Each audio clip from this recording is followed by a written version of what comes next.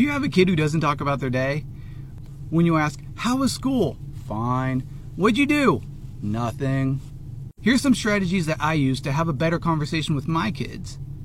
I'm a child therapist, and I'm actually waiting at school for one of them right now. One, I like to play a game, either 2 truths and 1 lie, where they tell me 2 truths about their day and 1 lie, and have me guess which one is the lie.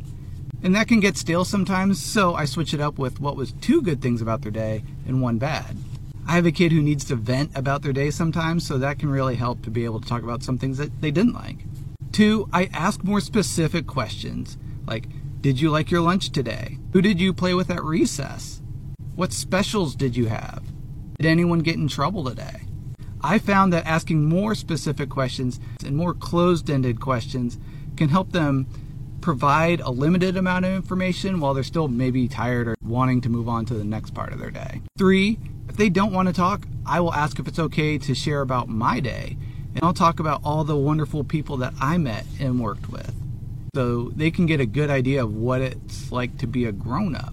And 4, if they don't want to have a conversation, I will wait to a quieter part of the day, either while we're playing or drawing or coloring, or at dinner time or bedtime. So I hope this helps you better connect with your children. Let me know if this helps. Thanks. Shortcast Club.